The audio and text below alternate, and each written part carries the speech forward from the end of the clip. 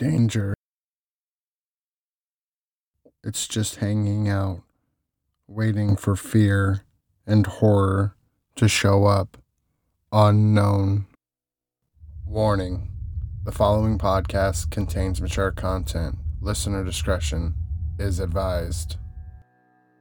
Hello, and welcome to the jury room, where we dissect some of the most heinous, some of the most unthinkable, some of the most monstrous crimes to ever scar the earth. From cannibalistic serial killers to decades-old unsolved mysteries, these stories are sinister enough to keep you up at night. Today, the serial killer next door.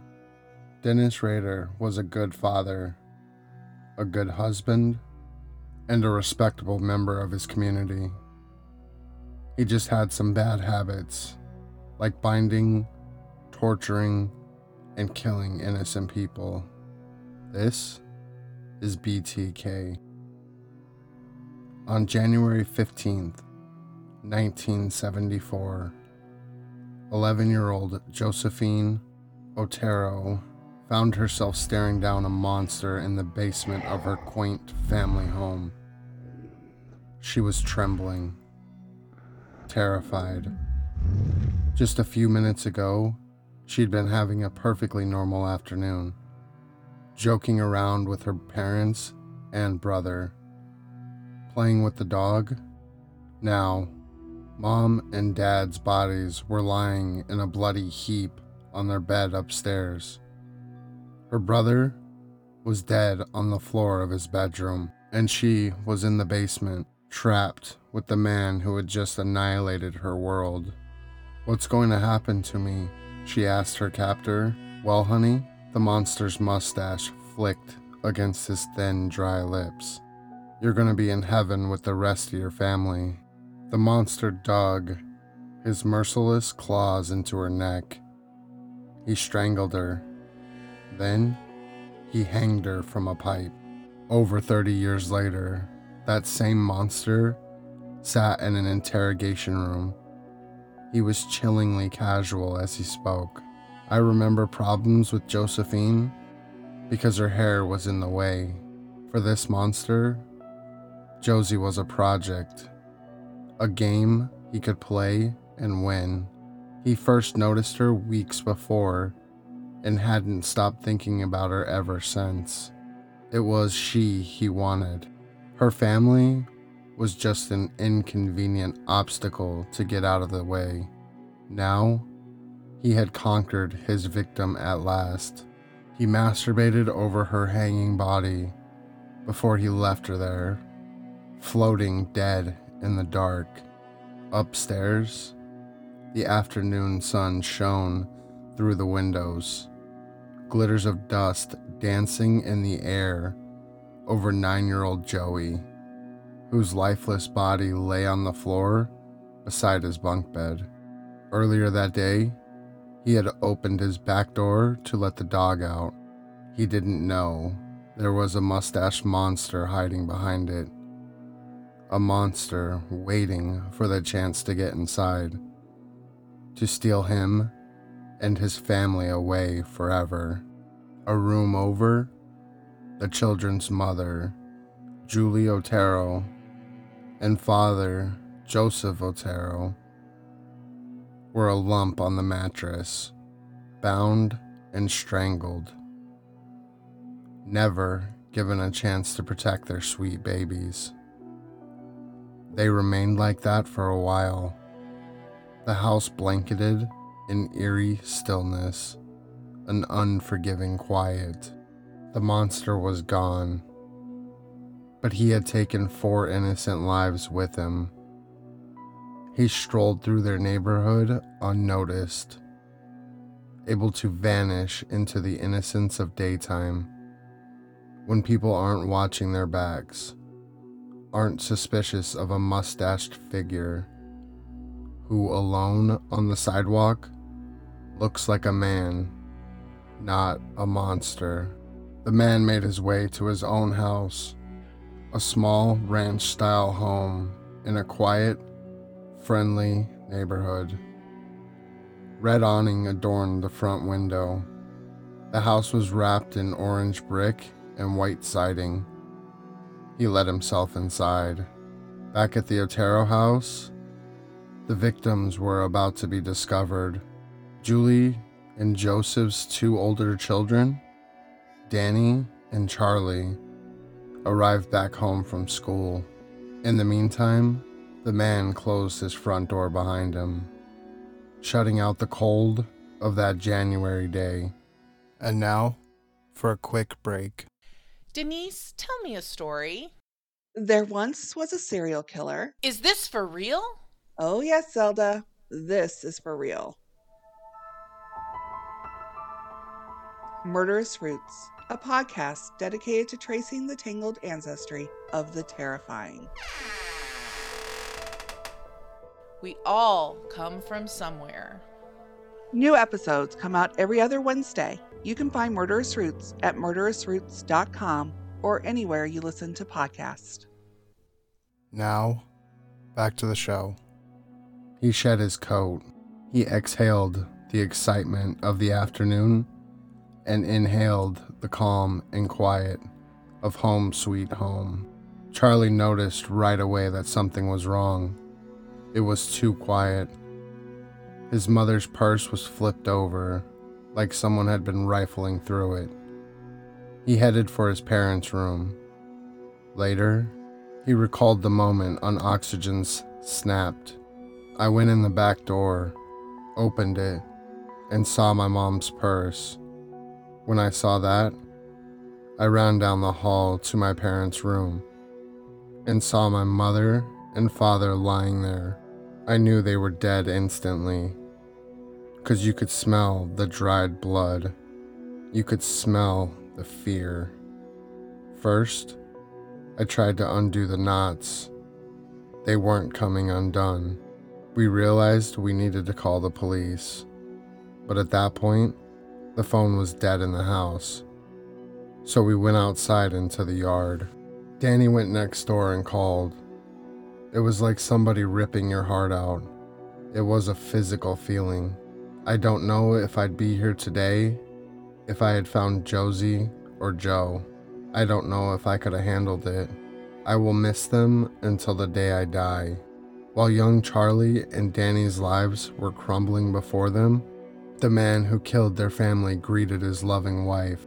He kissed her hello and spent the rest of the evening laughing beside her under the soft glow of the living room light. She was glad to see her husband, so happy. Years later, the man pondered out loud in an interview, how could a guy like me, a church member, raised a family, go out and do those sorts of things?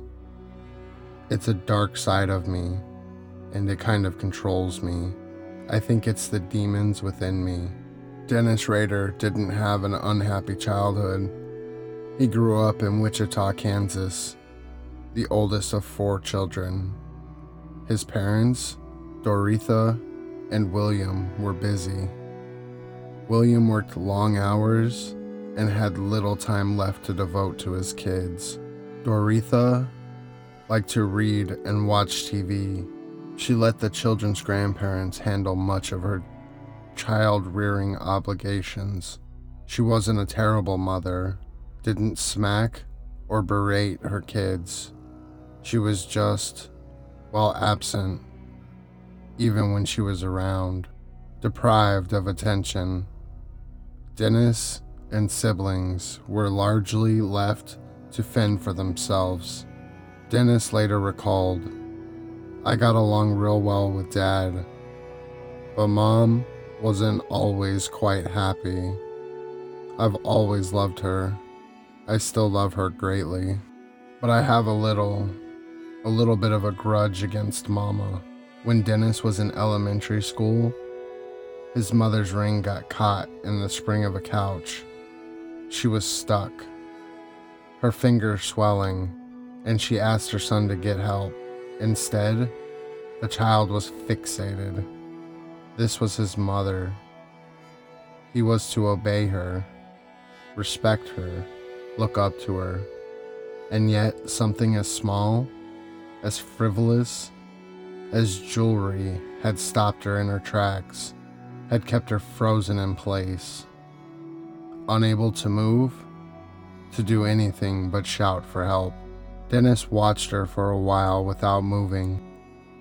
Even as she begged for help, he stood there, transfixed. He felt something in his body that he had never experienced before. He was aroused. The image of his helpless mother would stick with him for years. He would obsess over recreating it, daydream about women trapped in fear, powerless.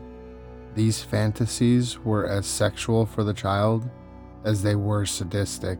Soon, Dennis was aroused every time he received a spanking. He masturbated to his father's book about the Lonely Hearts Killer. In Rader's words, his fantasies were just a bit weirder than other people. Dennis started torturing and killing animals in secret. His favorite part of hanging cats was watching them struggle. He got off to a family of chickens he once saw headed for slaughter. As he got older, his fantasies became more specific. When he closed his eyes, he saw images of women tied to train tracks. He had visions of his fingers twirling through the lace of women's underwear, but in his mind, the underwear was stolen.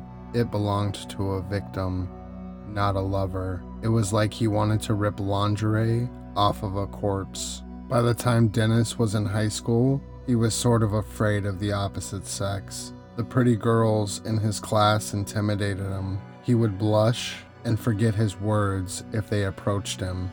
And now, for a quick break. Hey guys, this is Ben. And I'm Karen. All you do is read about crime.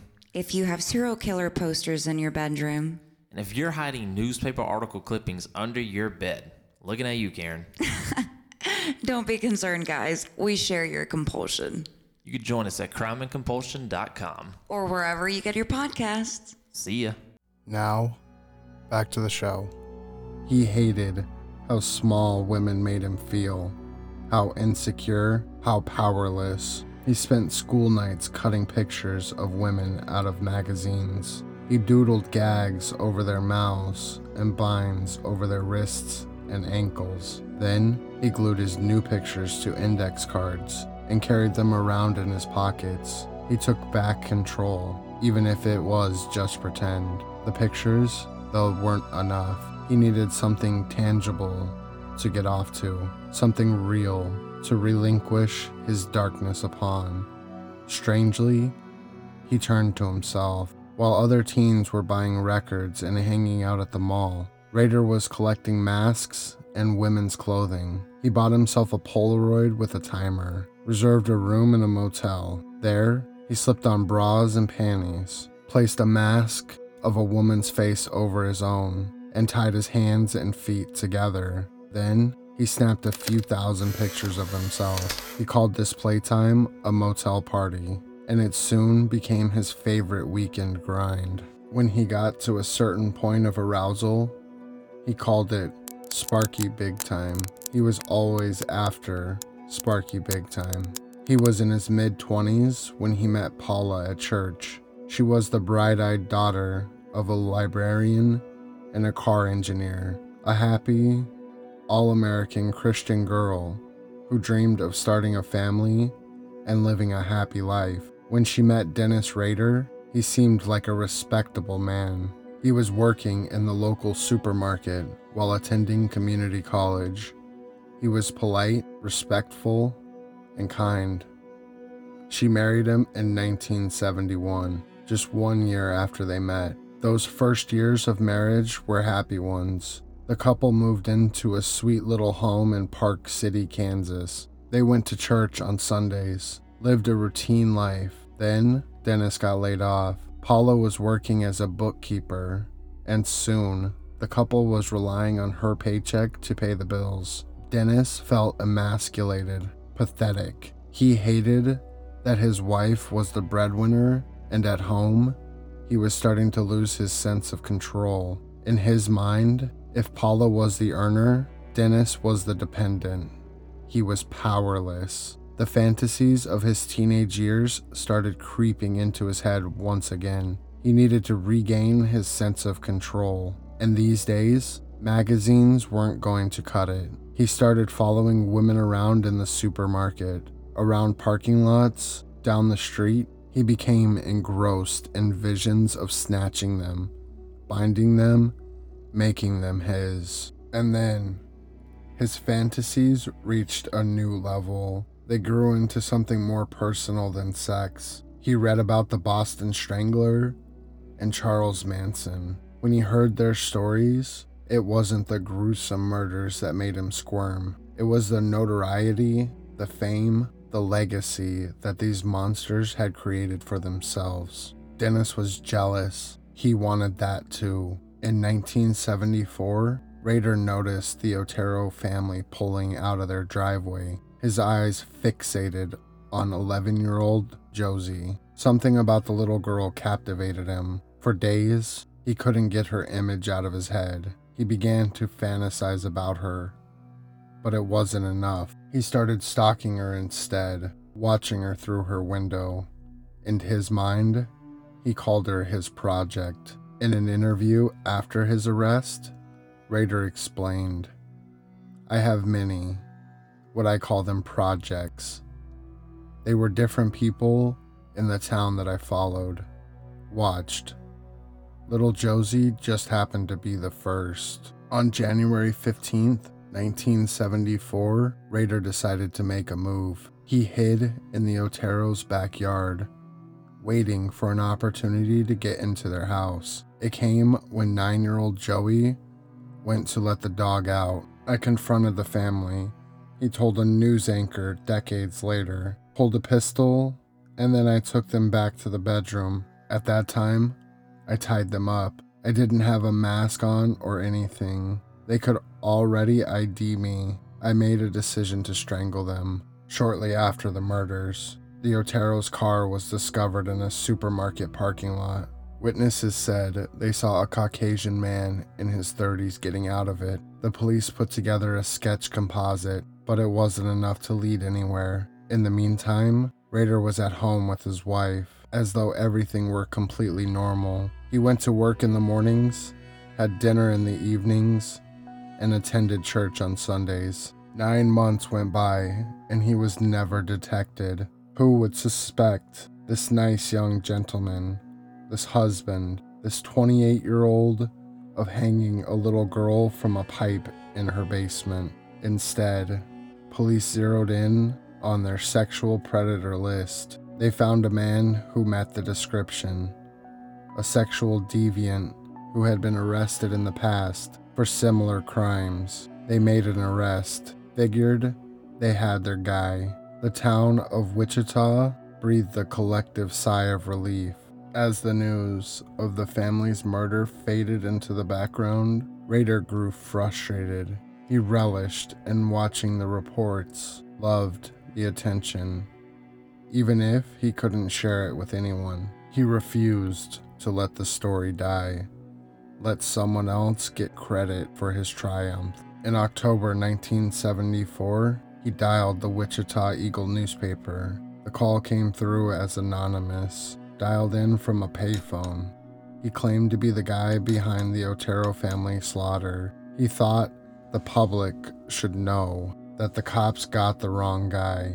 He said that to prove it, he wrote a detailed letter about the crime, which he had tucked inside a book at the library. Sure enough, the police found a long, rambling letter inside a book on engineering at the Wichita Public Library. It described the killing precisely, recounting information about the crime scene that the police had never released to the public. "I'm sorry this happened to the society. It's hard to control myself. You probably call me psychotic with sexual perversion hang-up. Where this monster entered my brain, I will never know, but it's here to stay. How does one cure himself? If you ask for help, that you have killed 4 people, they will laugh or hit the panic button and call the cops. I can't stop it, so the monster goes on and hurt me as well as society. Maybe you can stop him. I can't. Good luck hunting. Chillingly, he ended the letter. P.S. Since sex criminals do not change their MO, or by nature cannot do so, I will not change mine. The code word for me will be bind them, torture them, kill them. BTK. You see, he's at it again. That's right. The monster named himself.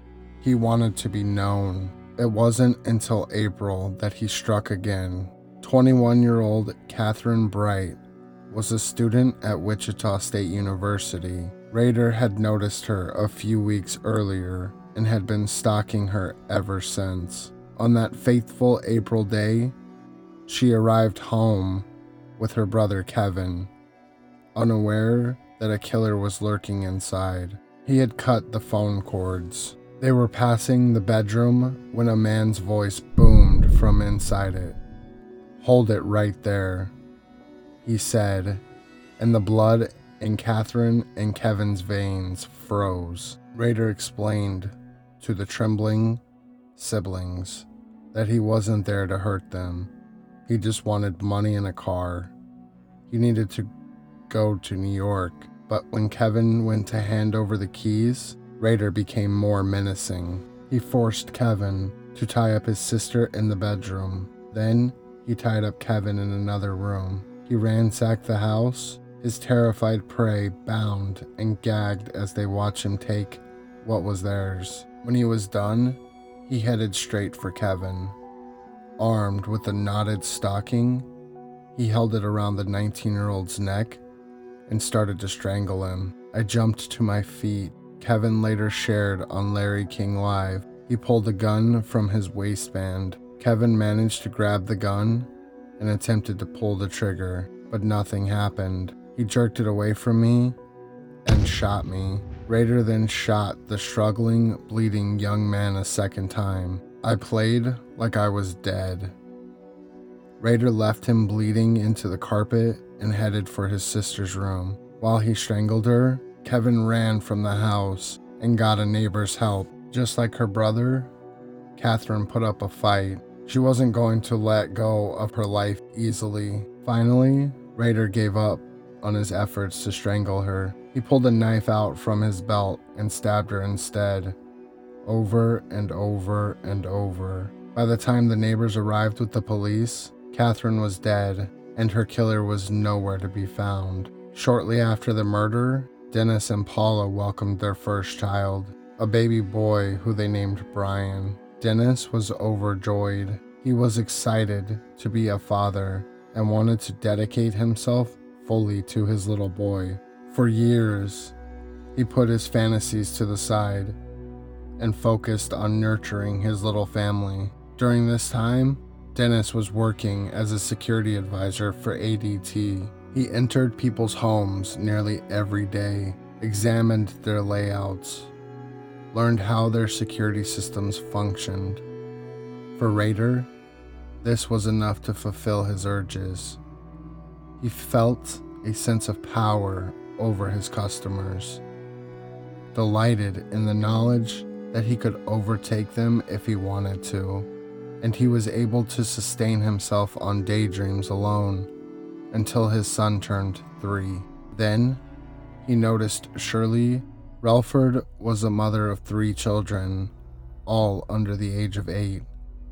She divided her time between caring for her kids and singing in the church choir. Her life was comfortable and happy, busy but fulfilling. On March 17th, 1977, she asked her 5-year-old son, Steve, to fetch her some soup from the store. She wasn't feeling well. He was arriving back home when a friendly-looking man approached him. He showed him a picture of a woman and a child and asked him if he recognized them. The 5-year-old shook his head and headed inside. A few minutes later, he heard a knock on the door. He and his brother raced to answer it. A game they liked to play. Fun, playful competition. Little Steve won the race. He pulled the door open, and the man with the photograph burst inside. It was Dennis Rader. Steve remembered years later that Rader immediately started pulling blinds, turns off the TV, reaches in his shoulder holster, and pulls out a pistol. His mother came running out of her bedroom to see what the commotion was about. She froze when she saw the intruder. About that time, recalled Steve, the phone rang. I asked Mom, "Do you want me to answer it?" "No, leave it alone," he said. I asked Mom.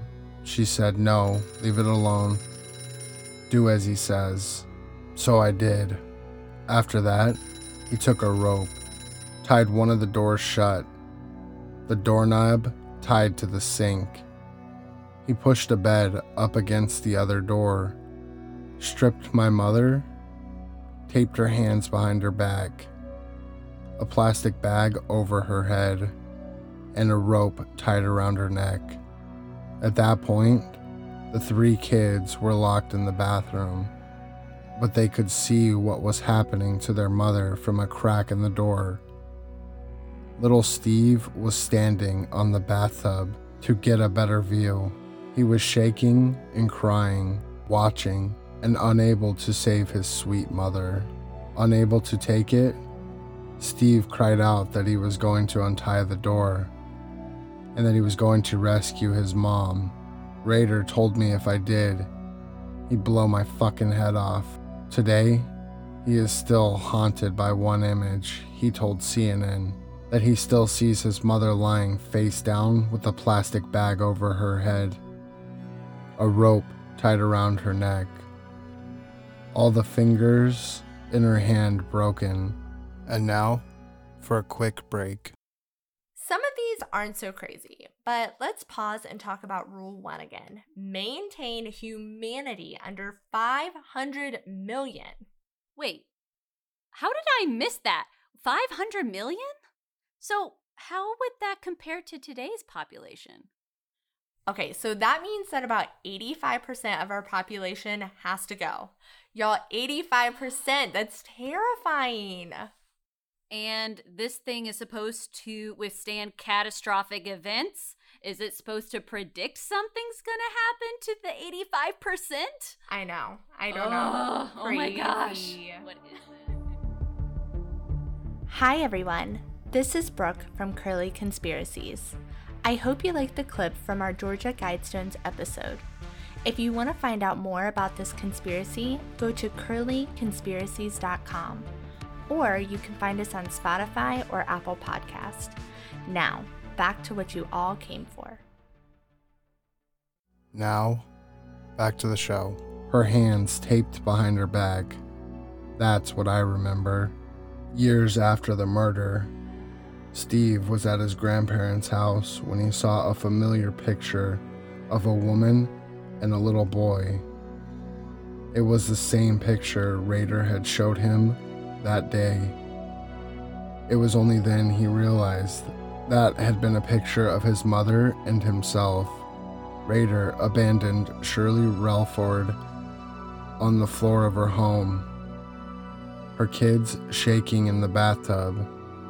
He headed home to his own little boy, 3-year-old Brian, and kissed him on the head. Ever the loving father. Nancy Fox was petite, and she lived alone. When Rader first eyed her 9 months after killing of Shirley, he knew she'd be an easy target. Nancy Fox was another one of those projects, Rader told investigators later. When I was trolling the area, I noticed her go into her house one night. I dropped by once to check her mailbox, to see what her name was. Found out where she worked. The more I knew about a person, the more I felt comfortable with it. When Fox arrived home from work the night of December 8th, 1977, Rader had already let himself inside and cut her phone cord. He bound her, killed her. Semen was found next to her head. Just one day later, he called the police from a payphone. He sounded calm, cool, and collected as he spoke. You will find a homicide at 843 South Pershing Street, Nancy Fox. He hung up. For Rader, taunting the police was one of the best parts of the job. He loved to believe that he was in control, that he was terrorizing them as much as he terrorized his victims. The more he saw his nickname on the news, the more invincible he felt. Cake TV news anchor Larry Hatberg told Snapped, BTK is a master puppeteer. He controls the police department. He controls the media. He controls the public. He's the guy pulling the strings. There were 7 murders under Rader's belt, but the police were having trouble connecting them.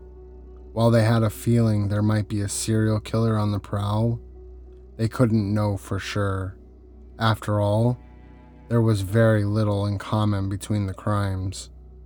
Aside from the phone lines being cut, each victim seemed to be chosen at completely random and killed in different ways. Some were shot, others were stabbed, others were suffocated and strangled. Sometimes kids were involved, sometimes not. There wasn't quite enough to tie these crimes together. Rader was impatient. He had murdered 7 people now, including 2 children. He wanted to be labeled a serial killer. He wanted a taste of that level of celebrity. In February 1978, right around the 2-month anniversary of Fox's brutal slaying, Wichita Eagle got a letter in the mail. In it were the names of all 7 of Rader's victims. The murders were described matter-of-factly, like the writer was putting together research for a paper. How many more people do I have to kill to get attention? He asked. It was signed BTK. The chief of police held a news conference. He officially declared there was a killer on the loose. The town fell into panic.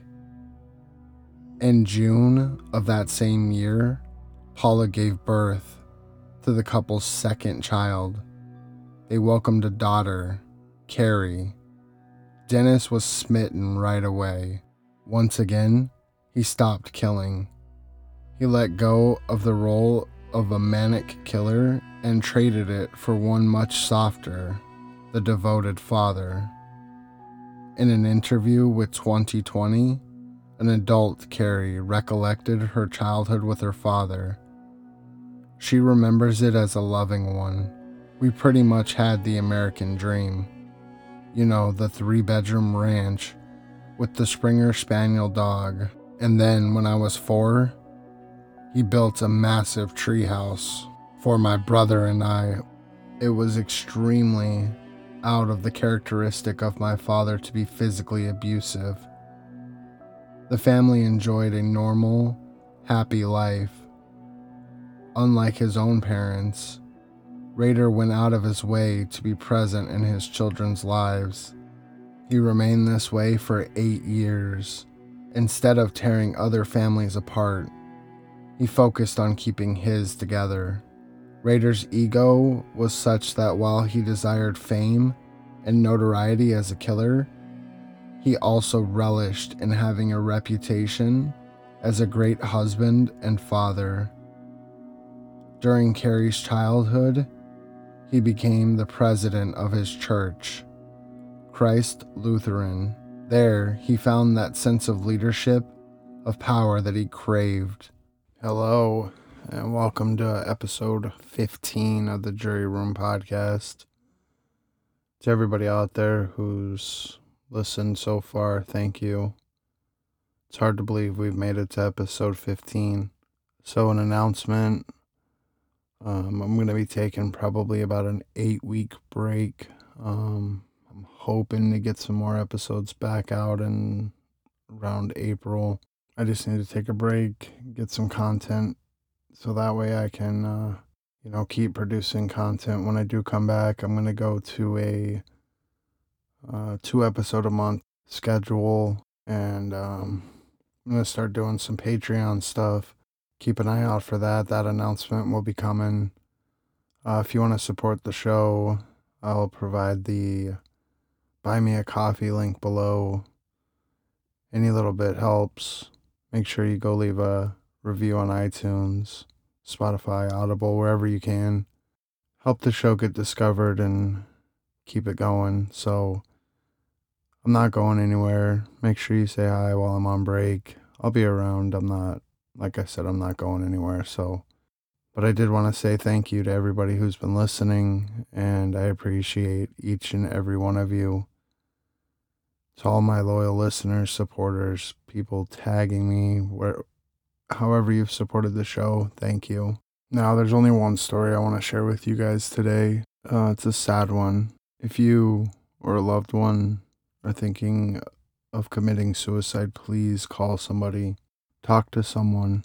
The suicide hotline prevention is 1-800-273-8255. So the story I want to share today is about a teenager who killed himself because the pandemic took everything away from him, or what he felt like took everything away from him. He was a football player, and he couldn't play football, and he couldn't see his friends, and he couldn't go to school. And so it destroyed him mentally, and he took his own life. It's not worth it. Somebody out there will miss you. Somebody loves you. Don't commit suicide. If you need help, please get help. There's plenty of resources out there for everybody, and mental health is extremely important, and you gotta take care of yourself. Again, that number is 1-800-273-8255. Now, I'm gonna play a trailer for you guys. It's coming from Riddle Me That podcast. It's on a topic that I've already covered. Jules and a bunch of her experts are going to take a deep dive look into the Jacob Blondine case. So make sure you go subscribe and catch all of these episodes. Take it away. Hi, I'm Jules from Riddle Me That True Crime. I'm Robin Warder from The Trail Went Cold, and Jules and I want to tell you a little bit about a case that means a great deal to us. The death of 9-month-old baby Jacob Landine on April the 10th, 1987 in Socorro, New Mexico. The day prior to his death, on April 9th, baby Jacob was being watched by his mother Brenda's new boyfriend John, not his real name, in his mobile home on 1453 Fatima Drive. While John was babysitting Jacob, Jacob would incur what would be his second head injury in a period of weeks. The prior head injury was a subdural hematoma, or brain bleed, and it was serious enough that it needed to be lanced to take pressure off baby Jacob's brain while being monitored by doctors over the course of several days. The circumstances surrounding how Jacob was injured and subsequently died are murky at best, with the suspect giving multiple versions of the events of the day, ranging from Jacob choking and accidentally hitting his head while trying to dislodge a cookie, to Jacob falling and John returning to see the injured infant. The suspect also reportedly confessed to officers that he was indeed responsible, but there is no paper or audio record of this confession in the police file. The reasons given by the DA for not pursuing the case are confusing as well, with one of the reasons being that they were worried that John would file charges against the state. It was the opinion of the doctors that baby Jacob was struck in the head and this was no accident. In the years to follow, John goes on to sexually abuse young Eric, as well as physically abusing his mother Brenda, and emotionally abusing and isolating them both, making their world very small. During the autopsy, layers of abuse seem to be present. A healing rib fracture from around the time of the first head injury is also discovered. It's impossible to say exactly when the injury took place, but what is clear is that someone was abusing young Jacob, and that person was most likely John. Eric Landine, Jacob's brother, has been fighting to get justice for him. However, he faces some obstacles, such as the statute of limitations of 6 years on second-degree murder that State Representative Bill Ream has petitioned to have overturned. Join Robin and I, as well as criminologist Dr. Ashley Wellman, an investigative expert, a legal expert, a forensic psychiatrist, as well as Jacob's brother Eric, as we explore all angles of this case and try to bring awareness, understanding, and hopefully, ultimately, justice for Jacob. The series starts on March the 1st. Tune in on your favorite podcast app. Don't forget to subscribe, leave a review, iTunes, Audible, wherever you can. Just leave a review and let me know how I'm doing. And now, back to BTK. When the dark urges did creep up on him, he had his box of trophies to turn to. Hidden from his family in secret crawl spaces were boxes and boxes of dark secrets, Polaroids he had taken of himself as a teen, pictures of his victims, items of clothing that belonged to them. He spent time with those trophies when he needed to. Let that electricity spark through his veins as he remembered. When he was finished, he'd lock them away again and head downstairs to his family. Rader referred to his dark side as the Minotaur and Factor X. He managed to fully separate that version of himself from the one that went to church and tucked his daughter into bed at night. He told Larry, "The only thing I can figure out is that I have compartmentalized somewhere in my body. I can live a normal life and quickly switch from one gear to the next. I can become emotionally involved, and I can be cold at it. I guess that's why I survived all those 31 years. Conveniently, this also meant Rader was free of any remorse. He didn't need to feel bad about what he did, because he didn't do it. The Minotaur did. Factor X did. Not Dennis. He had a different sense of morality as Dennis Rader than as BTK. Of course, this is just a convenient excuse, a way for a monster to make good with himself. The rest of the world knows better. The rest of the world understands that the man who held a plastic bag over a mother's head in front of her children is the same man who wishes his daughter sweet dreams. The trophies couldn't sustain his urges forever. He had a neighbor, Maureen Hedge, who hadn't really caught his attention before. She was a grandmother with wide-framed glasses who enjoyed tending to her garden and playing bingo. She had recently lost a husband. Rader and Hedge were neighborly, but their relationship didn't extend beyond a courteous wave or talk of the weather. Rader himself described it as a neighborly type thing. It wasn't anything personal, just a neighbor. Then, one day, as Rader passed her house, he suddenly wondered what his hands would look like around her neck. Well, actually, kind of like the others, she was chosen. He told interrogators years later, "I went through the different phases, stalking phase, and since she lived down the street from me, I could watch the comings and goings quite easily." When he arrived at her house the night of the killing, he was surprised to see her car in the driveway. He hadn't planned for that. She wasn't supposed to be home. A little thrown, he snuck into her house anyway, looked around for her.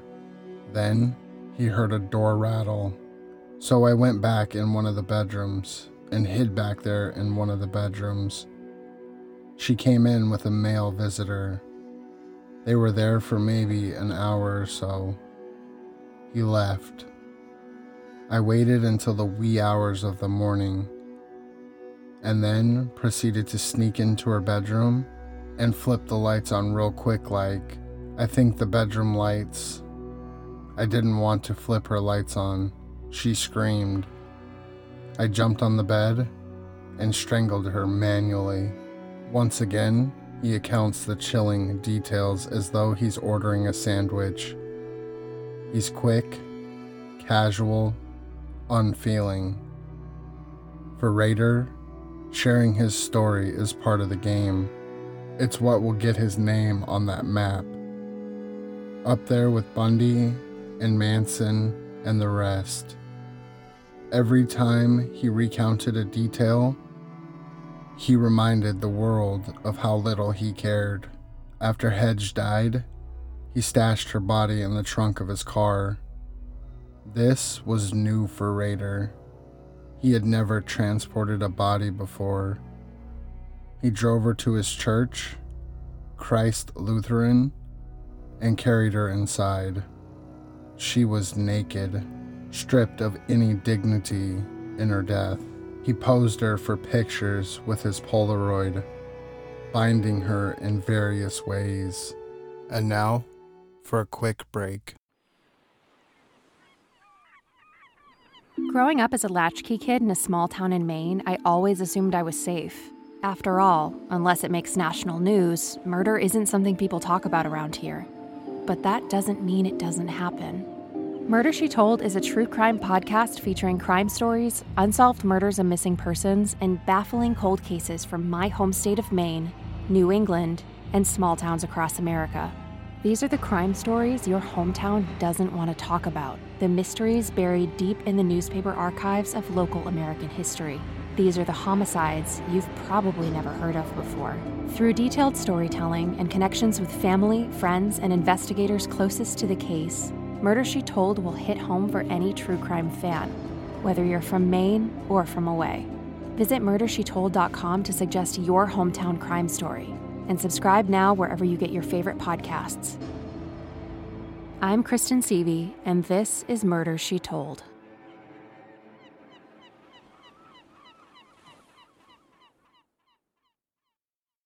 Now, back to the show. When he finished, he dragged the woman's body back to his trunk, stuffed her inside like she was trash, then dumped her in a ditch. Hedge's body was discovered days later. No one thought BTK was responsible for her murder. It simply wasn't his MO. He left his bodies behind, didn't dump them or try to dispose of them. The police simply didn't make the connection. Because Hedge lived so close to Rader, Rader's 8-year-old daughter Carrie became frightened. She told her dad she was afraid that a killer would come, would take her away. Rader held her and promised her she had nothing to fear. Her dad would always protect her. Rader wasn't finished yet. He wanted to try something new, something bold, exciting, risky. Remember, for Rader, this was all a game. So in September of 1986, he dressed as an AT&T technician, complete with a briefcase and a telephone helmet, and knocked on a woman's door. The woman who answered was Vicky Wadrell, a young mother of 2 and a passionate pianist. When Rader arrived at her door, he could hear her playing piano inside. He knocked. Vicky was kind, trusting, and warm. When a man in a neon vest said her phone line wasn't working, she let him right inside. Rader recounted to investigators, "I went over and found out where the telephone was and simulated that I was checking on the phone. I had a make-believe instrument. After she was looking away, I drew a pistol on her. I told her I was going to have to tie her up. She was very upset. I think I used some material. That's another thing. I think I had used some material that was in their bedroom. And after I tied her hands, she broke that. We started fighting, and we fought quite a bit back and forth. I finally got the hand on her and got a nylon sock and started strangling her. I gained on her and put her down, and I thought she was dead. But after she was down and not moving anymore, I rearranged her clothes a little bit and took some quick photos. 3 of them, if I remember. His next and final victim was 62-year-old Dolores D. Davis. She was a fun-loving grandmother who loved to cook. She was incredibly close to her son, Jeff, who she would talk on the phone with for hours every weekend. She loved to watch movies. And her son recalled a happy last Christmas in 1990 when she watched All Dogs Go to Heaven with her grandchildren. She cried through the whole film. Less than 1 month later, she was resting in her bedroom when a concrete brick came crashing through the front door window. By the time she emerged from her bedroom, dazed and scared, Rader was looming in the doorway. He put her in handcuffs, then strangled her. This time, Rader was in a hurry. He told interrogators, "I really had a commitment I needed to go to." He stuffed her in the trunk of her own car and headed out. He threw her body underneath a bridge after placing a mask of a woman's face over her head. She was discovered a few days later. "This is your worst nightmare," Jeff Davis, Dolores' son, told Snapped. "I remember that entire night. I didn't sleep. I just laid there. I just wept the entire night." Once again, the police did not connect Rader to this killing. He was meticulous in leaving a trail with no connections, so he couldn't be identified. Shortly after Davis's murder, Rader got a job as an appliance officer for the city. Suddenly, he had more power, more authority than he had ever had at work. He thrived on it. Once again, he no longer felt the need to kill. He was satisfied by his role at work. Rader moved his trophy collection to his new office, locking it away in a file cabinet where he was sure no one would ever see it. In this way, he was separating BTK even more from Dennis Rader, loving husband and father. If his trophies weren't at home, neither was Factor X. Rader liked to play the tough guy at work, mostly to his female employees. There was one woman in particular, Mary Capps, who he loved to torment. One day, Capps was searching for a file when Rader walked into the room. He shut the door behind him and started yelling at Capps. He approached her threateningly, and she screamed for help. Dennis quickly let himself out. "I complained about Dennis every day," Capps later recalled. "Never got anybody to listen to me because Dennis Rader was a church leader, a Boy Scout leader, a loving husband and father. They all thought he was a good guy." January 15, 2004 marked the 13th anniversary of the Otero family slaughter. At this point, it had been so long since the world heard from BTK that the cops thought he had died or moved away. The Wichita Eagle published an article honoring the Otero family in an effort to generate new leads. Suddenly, BTK's name was in the news again. Dennis Rader was thrilled. By this point, Dennis's son Brian had left for the Navy, and his daughter Carrie was married. He had an empty nest, a newfound freedom, an escape. He was ready to play again. A few months after the story ran, Rader sent a letter to the paper. He claimed that he was responsible for the killing of Vicky and sent the Polaroids he had taken of her. as well as a photocopy of her driver's license, which had been missing from the crime scene. With the reemergence came a media storm. His name was on every news station, not just locally, but internationally. Women in Wichita were terrified. Mace was selling out of every store. No one dared to walk alone at night.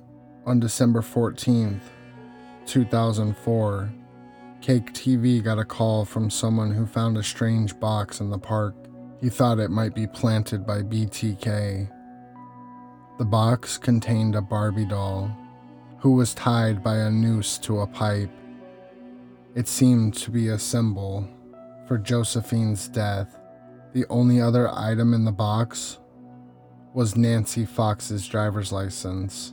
What Dennis Rader did not seem to realize was that this was not the 70s anymore. DNA technology had reached new heights, and Rader had left behind a lot of it. The police were determined to catch the killer. With a new vigor, they went door to door swabbing any men in Wichita who matched his description. In all, they swabbed 1,300 men. None of them matched BTK. It was an enormous blow. For Rader, the newfound interest in his case meant everything. It was like it ignited a second life for the killer. Like he had been invited into an exclusive club, asked to play a game that only select few could be a part of.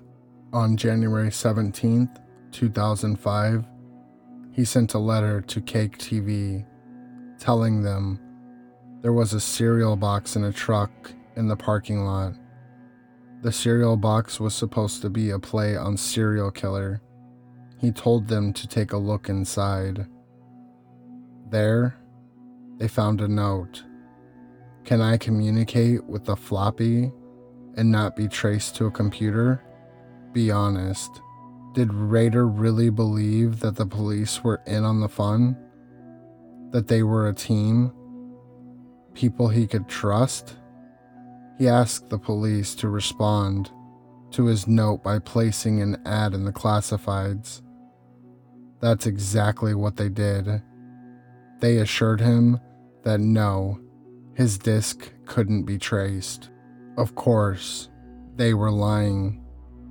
Days later, a floppy disk arrived in the mail. The police inserted it into their computer. It was a single document with one short message. This is a test. What was the killer planning? The police didn't wait to find out. They were able to trace the disk back to a computer at the Christ Lutheran Church. The trace could even track the login of the computer's user. 30 long years after a family was left dead by a vicious monster, police read the name of their killer for the very first time. Dennis Rader. After his arrest, Rader pled guilty to all charges and was more than happy to describe his crimes to whoever wanted to listen. In an exclusive interview with Cake TV's Larry Hattenberg, the news anchor asked Rader if he had planned to kill again. He told him yes, that he had an 11th victim in mind, someone he had already started stalking. Her name, he said, was Mary. He described her house and its location. It was a match for his employee Mary Capps, who he had been harassing for years. The one person he never seemed to fool. Now, the notorious BTK was rotting away in a prison cell. He received 10 life sentences for the terrible things he did, for the lives that he stole away. Jeff Davis, the son of Rader's last victim, said it best. In the end, he loses. He loses, and we win. Thanks for listening.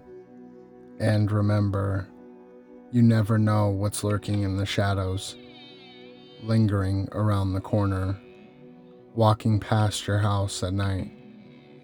So watch out, stay safe, and keep listening.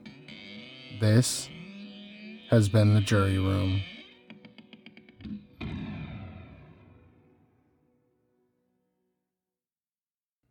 Thank you for listening. I know this guy was a monster and a disgusting human being. But this is the part of the show where I want to take a moment of silence for all the victims.